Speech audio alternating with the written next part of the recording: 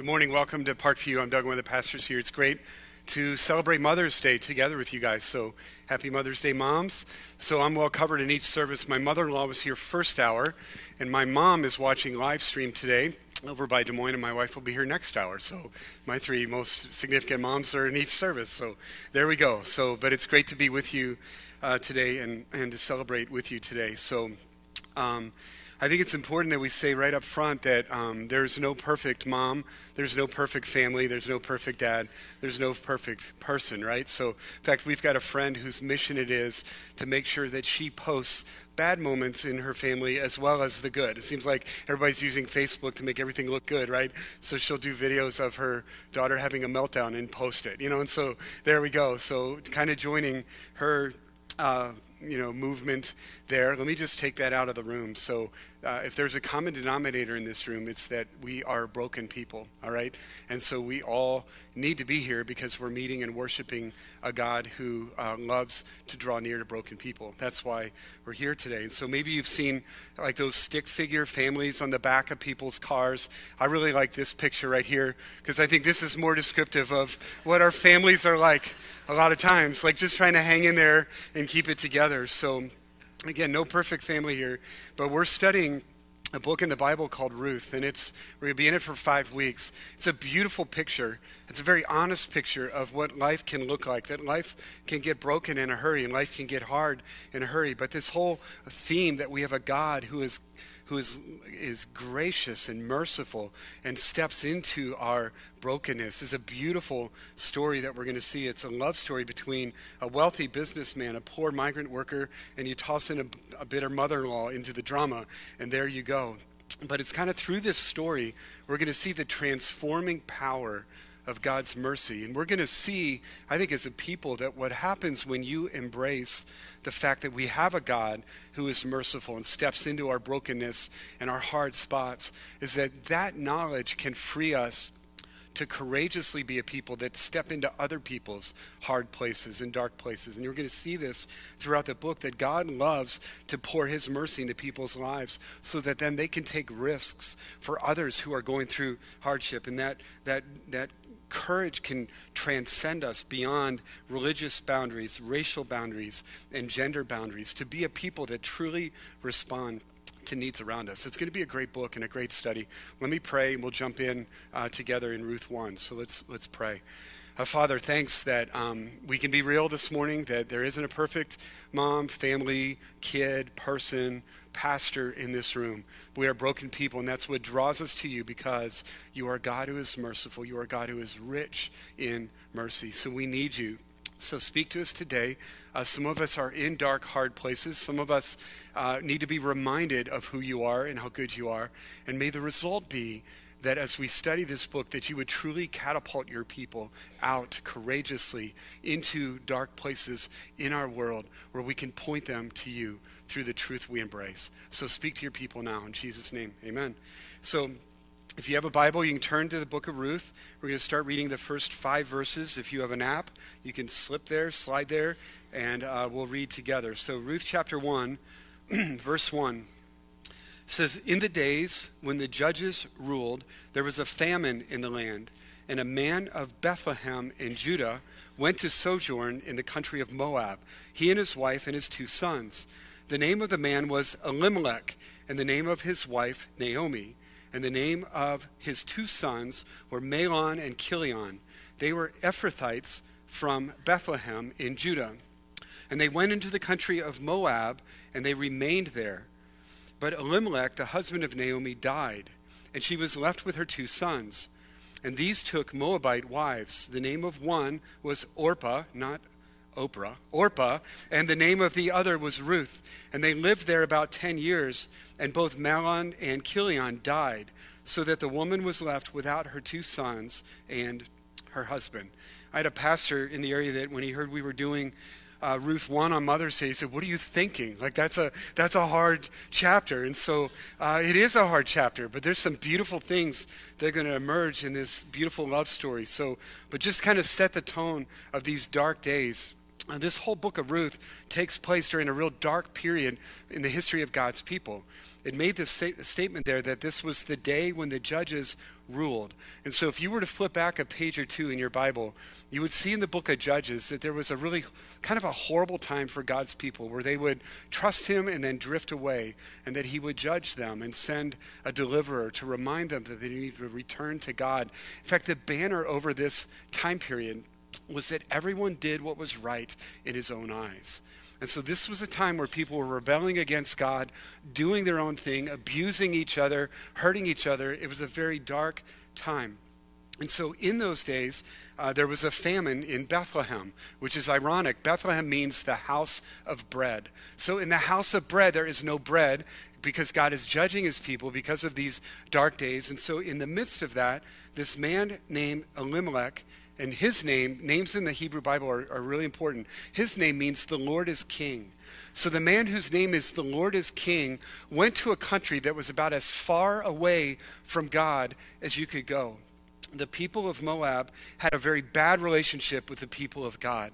First of all, the people of Moab came from kind of a very auspicious background. It's a very sad moment in the history of God's people, but a man named Lot had a child with his daughter, and so out of that incestuous relationship, the people of Moab were begun. In fact, the name Moab means who's your father? Kind of a dig at the people of Moab, right? And so not only that, but there was a time where God's people were traveling through the wilderness, needed bread and water, and the people of Moab refused to give them bread and water. There was another time where Moabite women seduced a bunch of Israelite men to worship the false god Chemosh through sexual sin, and God judged his people. So there is not a good track record.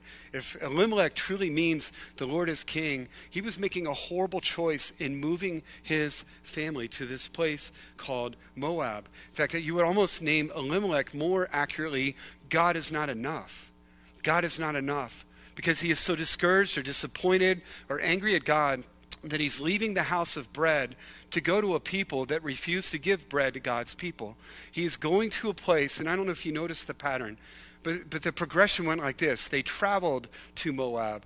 They remained in Moab, and then they lived in Moab for 10 years. So step by step by step, Elimelech led his family away from God. And so for 10 years, they lived in a place where God's name would not have been worshiped, where God's teaching would not have been proclaimed, and where God's people would not have been there to encourage and support through hard times. And so I know this is Mother's Day, but I couldn't help but to notice a challenge to dads and to fathers and maybe to men in general this morning. What God has called us to in our homes is to be godly leaders. In fact, our command as husbands comes from Ephesians 5:25. Husbands, love your wives as Christ has loved the church. A husband, a leader in a home, is called to lay down his life for his wife and his family. We are called to be sacrificial leaders.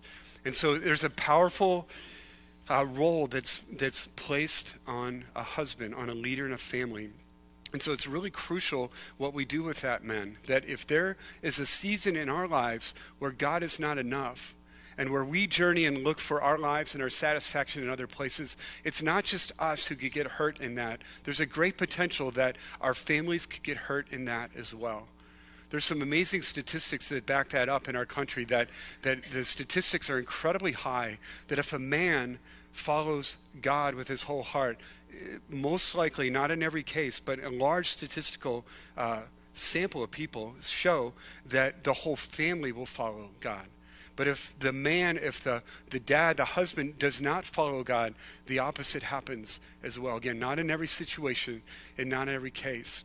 But there's a strong role, men, that you are called to play in your family. And so one takeaway I see from this text already this morning, and I'm sure you guys have done great with your gifts for Mother's Day. I'm sure there's a great brunch after this, or you're grilling, or you've already wrapped presents, or had your kids wrap them for you, or whatever you do. But by far the best gift you give to your wives, the best gift you give to the moms in this room is you following Jesus Christ wholeheartedly. That's the best gift you give to your families. And any children here this morning, if younger children, you've made your own card for mom, or you made mom breakfast in bed, and hopefully didn't spill anything, no orange juice all over the sheets, whatever. The best gift that we as kids give to our moms is our following Jesus wholeheartedly. 3 John 4 says, "There is no greater joy than this, than to see that my children are walking in the truth." And so Elimelech stands to us as a lesson this morning. And if for any reason any of us have started that journey, that we've traveled away from God, that we are kind of remaining away from God, or even if for 10 years, it's been 10 years since we've truly heard from God and followed God, man, this morning is the morning you stop that and you get back on track. You admit that, you confess that, and you go back after the Lord. I would love to talk with you, or any leader here this morning would love to talk to you guys about getting going. But that could be the greatest gift you give to the mom in your life this morning, is you following Jesus wholeheartedly, all right? So at the end of verse 5, again, this is kind of the dark days. It makes this statement about Naomi. This is kind of the summary of her statement. It says, "The woman was left without her 2 sons and her husband." All the names have been pulled out of that summary statement because I think it's making a very strong cultural statement so that we know how dark the days are for Naomi. This woman is now left in a culture where women needed the sons, and her husband needed men in her life. In that season, she's left without her 2 sons and her husband. And the order is significant: sons before husbands. There's a book I've been reading. It's been very helpful for this series. It's called A Loving Life, and it's by Paul Miller, where he does a deep study into the book of Ruth. And in his book, he shared this research that he came across, that a leading management consultant asked a bunch of American men and gave them this scenario. Okay, there's a ship, and your mom, your wife, and your daughter are on that ship, and that ship is sinking, and you can save one of them. Who would you save? Okay, so here's the survey results, here's the numbers, and so here's the answer. It was 60% daughters, wife, and then mom. Happy Mother's Day, right? And so, wow. And so the moms would say, well, that's the way I would want it, right? But maybe there's something inside you going, are you serious? Zero? So again, happy Mother's Day, Mom. So, but what was really interesting is that same researcher went to a very traditional Middle Eastern culture and went to interview Saudi Arabian men from Saudi men. And so the same question, the same scenario, and then here were the results. And the number one answer was mom. 100% of them chose mom out of that. And again, his whole point in that study was to kind of show us the culture from which Naomi was living, that her hopelessness was really not that she had lost a husband, but that she had lost sons. In that culture, it was such a high value for sons to be sure that mom is good, that mom is defended, that mom is fine, that this woman is now left not only without a husband, but even more significantly, without 2 sons. She's in a very dark place. No sons, no husband, no descendants. And so here's the snapshot of Naomi's life. She is too old to work. She is too old to get married. She has no husband. She has no sons to care for her. And from what we can tell, she has no land from which to earn an income. Things look incredibly bleak for her. And what's incredibly sad is that Elimelech left God because God was not enough to him to find life in Moab. And as a result, all the men in that family lost their lives, and the one left to suffer is Naomi. All right? And so let me just pause again. You're like, Doug, this is Mother's Day. Like, when's this going to start picking up here a little bit? So let me just say this. I think John mentioned it earlier. I know he did it the first service, that this can be a hard day for a lot of us. So sometimes even just the subject of mom and what that means is painful. But even beyond that, if we got honest and just talked with each other, there are hard places in all of our lives. That's the consequence of us living in a broken world, And then that's a consequence of us being a broken people. So some of the things we're stuck in are our doing, and some of the things we're stuck in are just the result of us being in a broken world. But the key is that we have a God who draws near to broken hearts. We have a God who moves into broken places in our lives. And so we see that through the gospel. We see that through Jesus leaving heaven to come to earth to be with us. That's the God we serve. So in our hard places, what are we supposed to be doing? What do we do next? And the answer there is that you look for God's kindness even in a dark place. You look, we see the alternative if it's to totally abandon God and move away from God, that leads to death. So what do? You look for God's kindness even in the dark place. You pick up our story in verse 6. It says that then Naomi arose with her daughters-in-law to return from the country of Moab, for she had heard in the fields of Moab that the Lord had visited his people and given them food. So she set out from the place where she was with her two daughters-in-law, and they went on the way to return to the land of Judah. But Naomi said to her two daughters-in-law, "Go, return each of you to her mother's house. May the Lord deal kindly with you, as you have dealt with the dead and with me. The Lord grant you that you may find rest, each of you in the house of her husband." Then she kissed them, and they lifted up their voices, and they wept. So even in her dark place, Naomi heard the news that God had visited his people, that there were crops being harvested in Bethlehem. She knew this wasn't coincidence. She knew this wasn't El Nino weather patterns changing, and now there's good weather for crops in Bethlehem. She knew this was the hand of God. And so she started moving back in that direction, even though she was in a dark place. And we don't know how much Naomi was complicit in Elimelech's choices, that as Elimelech was choosing to go away from God, was Naomi saying, "No, Elimelech, we shouldn't do this," or was she throwing in with him? We don't know. But she's in a dark place.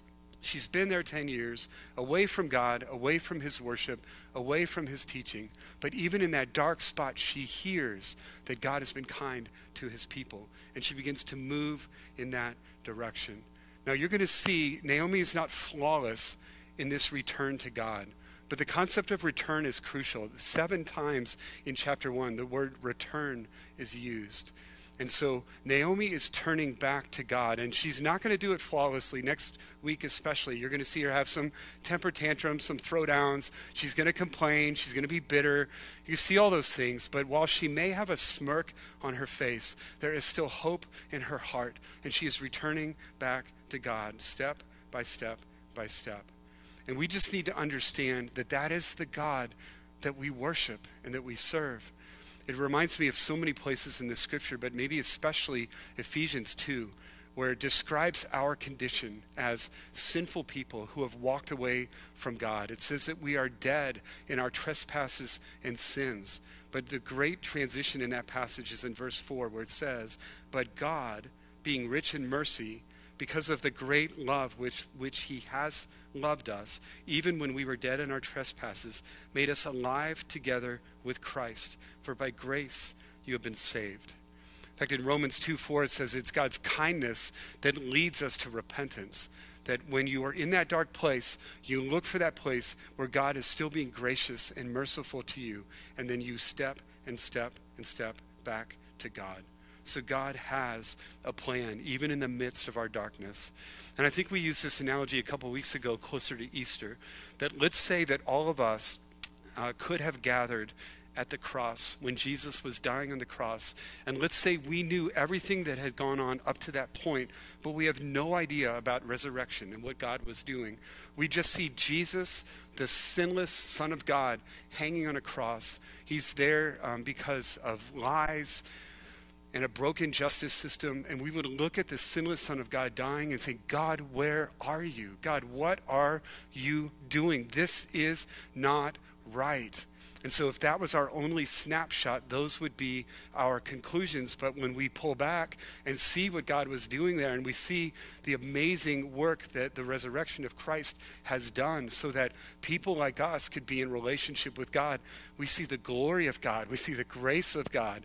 we see the kindness of God to us. And so let me just say that whatever the darkest spot, either live streaming or in person this morning, is in this audience, the darkest place, God can still do amazing things in that darkness. If he could do that with the sinless Son of God hanging on a cross, he can certainly do that in whatever situation it is that we're stuck in today. And so Naomi moved toward the kindness of God. And then what we see Naomi doing, this is even maybe more powerful, is that even though she's in a dark place, she's able to reflect hope to her daughters-in-law. And so maybe you caught that she's trying to convince her daughters-in-law to go back, to stay in Moab. It's almost like they're journeying to Bethlehem. Then it dawns on her, wait, these girls should not come with me. And she had some good reasons for saying that. I've already talked to you about how there was tension between the Israelites and the Moabites, that if Orpah and Ruth were to come to Bethlehem with her, they would have been ostracized. They could have been vulnerable to racism and to abuse. And they had no man to protect them. They had no financial backing.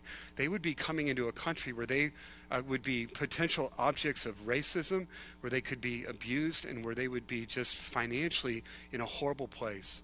And there was no hope for them to find husbands. And so out of all of those truths, Naomi, it dawns on her, you guys shouldn't come with me. And so again, we hear that, but I don't know that we understand the depth of that. Because in that culture, Orpah and Ruth were bound to Naomi. If they don't go with Naomi back to Bethlehem, most likely Naomi dies. She has no one who is bound to care for her.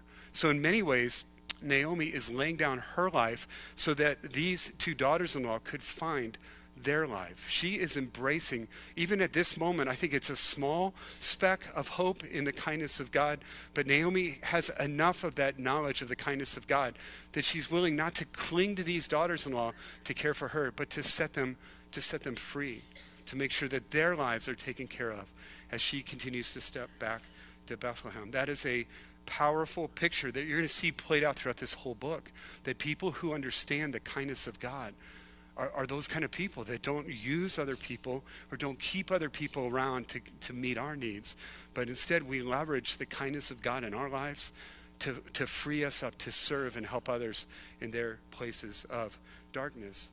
And so there's a couple other things I see in here too, that in the middle of her dark place, God blesses Naomi, and he blesses Naomi with Ruth.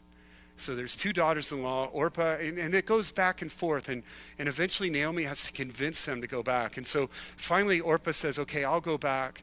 But Ruth is stubborn. Ruth says, I will stay with you. And so even in that dark place, God blesses Naomi with Ruth, and Ruth is the one that gives Naomi the gift of enduring love, and so is committed to her and says, I will not leave you. And so couple things I see from this here is first of all, Naomi, again, we're going to see two sides of Naomi. We're going to see this noble side of Naomi, but you're going to see the side where she's complaining and she's going to call herself bitter next week and all that kind of thing. And it reminds me of us as parents, or as us as followers of Jesus who are trying to influence other people. We don't always do it flawlessly, right? In fact, when Lori and I were pregnant with our first child, we took at least 3 couples out for dessert and just pummeled them with questions. Like, what did you do? How did you raise your kids? And all that.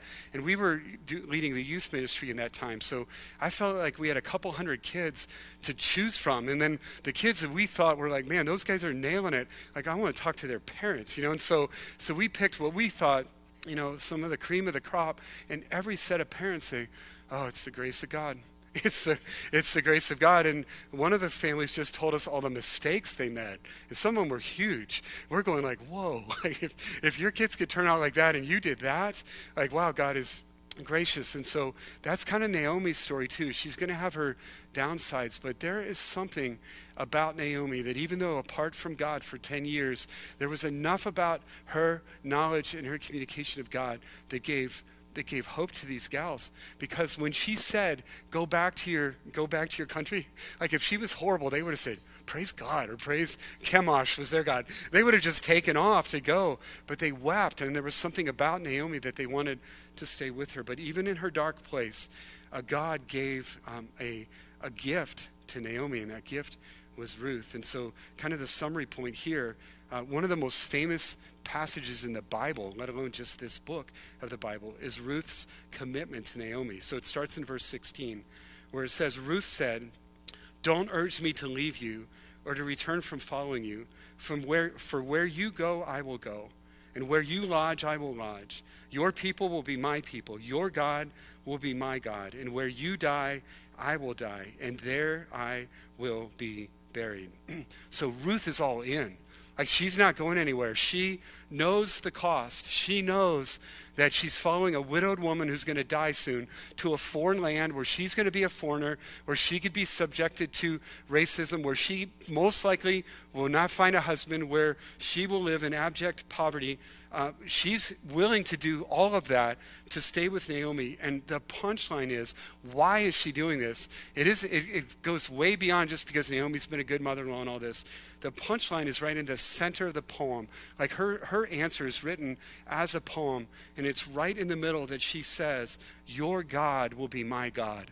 There's some significant things about that statement. She could have used a very general word for God. Most likely the Hebrew word Elohim just kind of meant God. It could have been a very general word. But she chose the word Yahweh, which is the covenant-keeping, merciful name of God, a God who in his mercy is committed to his people. So she uses that very personal, covenantal name of God. Your Yahweh is my Yahweh. And again, you got to stop and say, where in the world would Ruth have learned about Yahweh? Not just like a God or a powerful God, but the covenant-keeping, merciful God. I wasn't there, but from all I can tell, she learned that from Naomi, because all Ruth had in mind when you said God was the Moabite god named Chemosh. And in Moabite, that name meant destroyer or subduer. And a very common practice in worshiping Chemosh involved child sacrifice. So if that's your concept of God, destroyer, subduer, but then over time you hear from Naomi's words and you see in Naomi's life that there's a different God, and that God is the God of loving kindness, the God of commitment, the God who is loyal to his people. Ruth converted, and Ruth began to believe in the God of Naomi, the Yahweh, the covenant-keeping God of Israel. And so her faith was small, her faith was young, but what she knew about this God, say, I am going to throw my life in with you and especially with your God. And I'm going to risk my life to follow you back to your country because your God is going to be my God. And I'm going to watch your God take care of my needs, just like you say he does, just like you say he is the merciful, gracious God.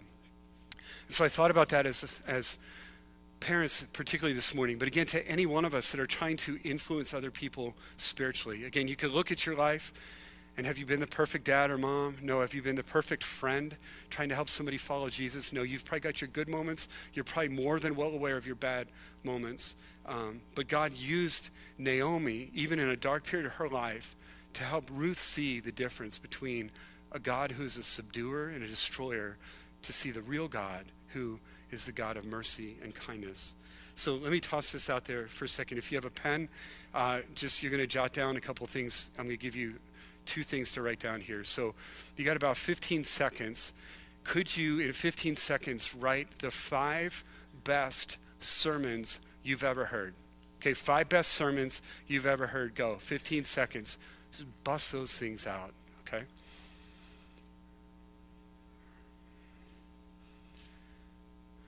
Okay, time's up. It might be a little shorter than 15 seconds when we keep it moving. But here's the second question. Can you think of 5 people in your life that through their words and the way they treated you, the way they lived their life, who have communicated to you that there is a God who is a loving God and that God loves you? Can you think of 5 people in your life who have communicated God's love to you? Okay, 5 people.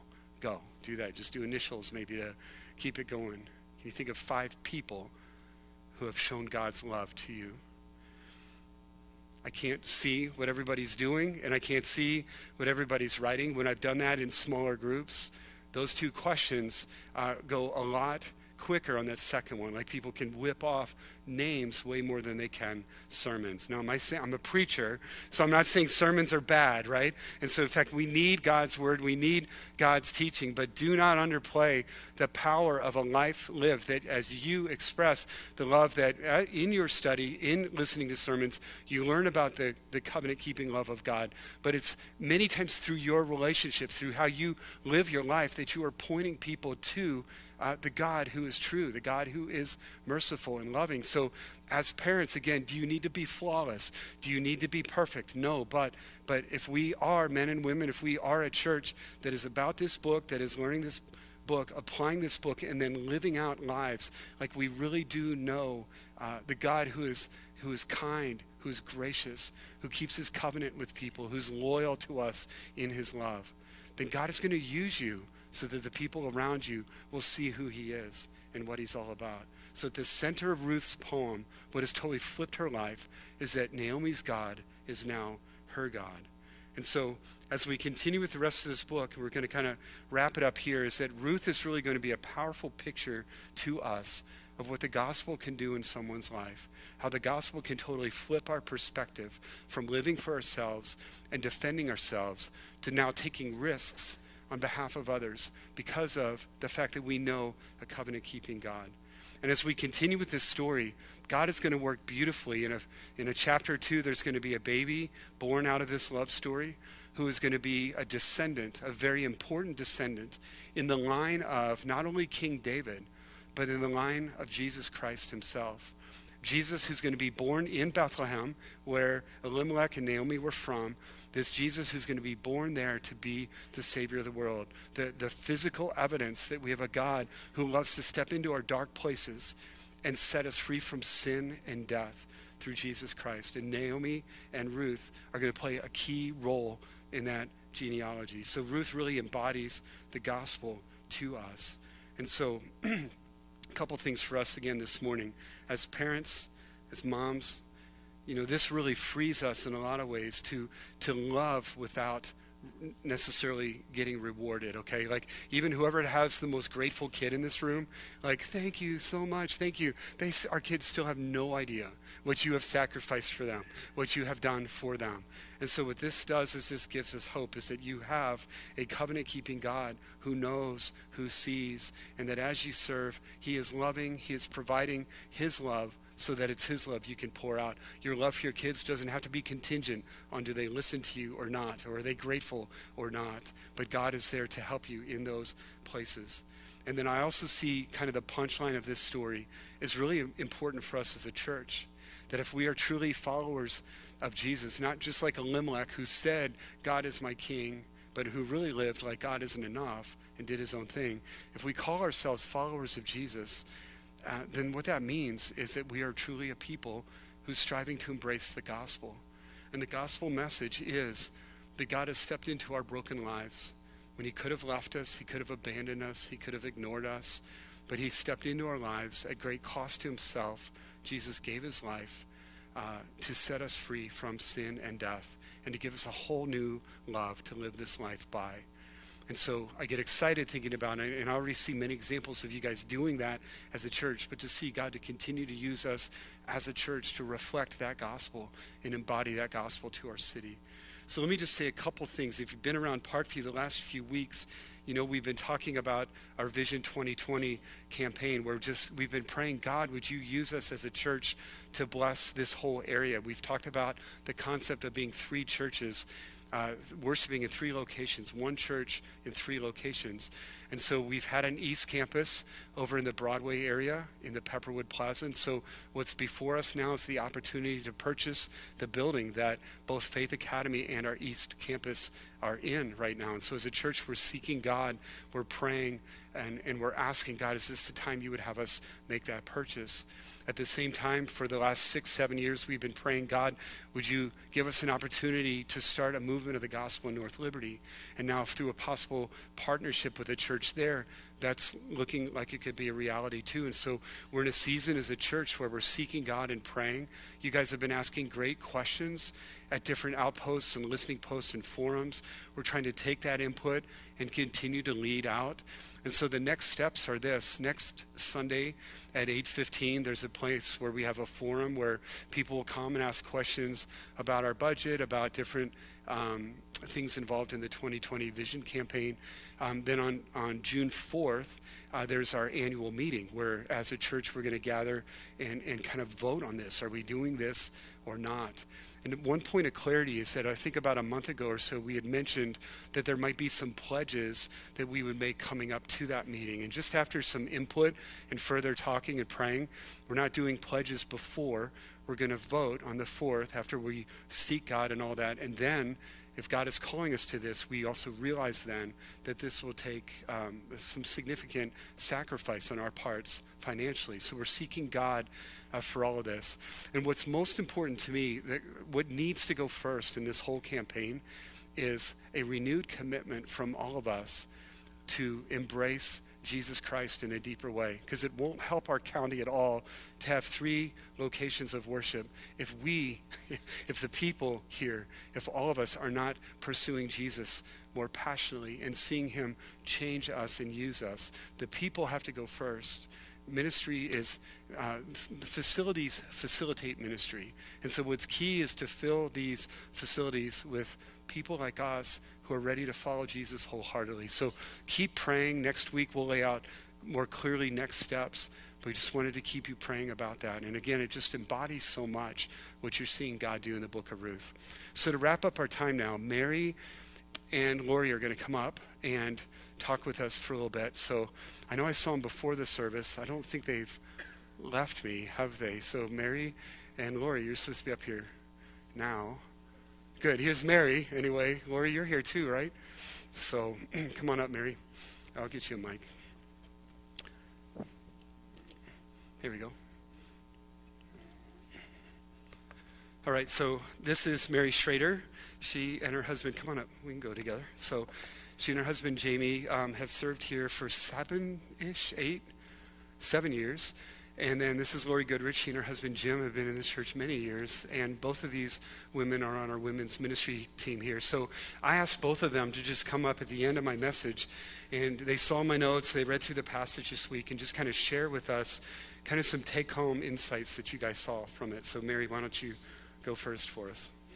So I've always wanted to be a mom. Here we go. You're okay. Good. You're on. I'm good. Yeah.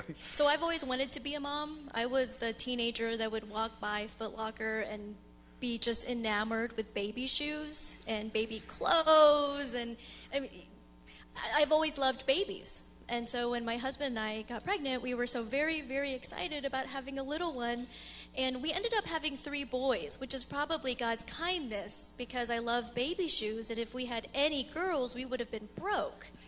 So with boys, you have to be, I think, a very special kind of mom. One thing I noticed about this passage is that Naomi was in Moab for 10 years, which is how old my oldest is right now. And I look back and I think, those 10 years have gone by so fast. Yeah.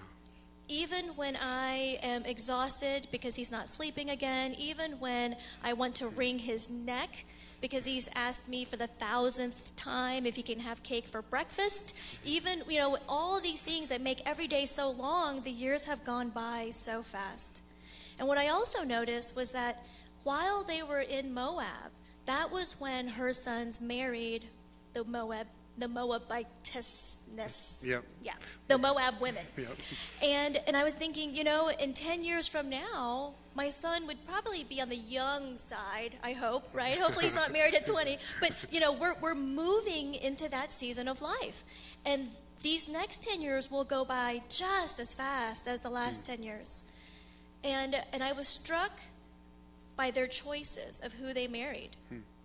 One walked away from her mother-in-law and one stayed. And so my prayer for my boys is that within the next 10 years that they will say, Jesus is not only your God, Mom, but my God. Like Ruth said. Yeah. your God will be my God, and my boys will continue to make Christ and Christianity and the church their own. Yeah.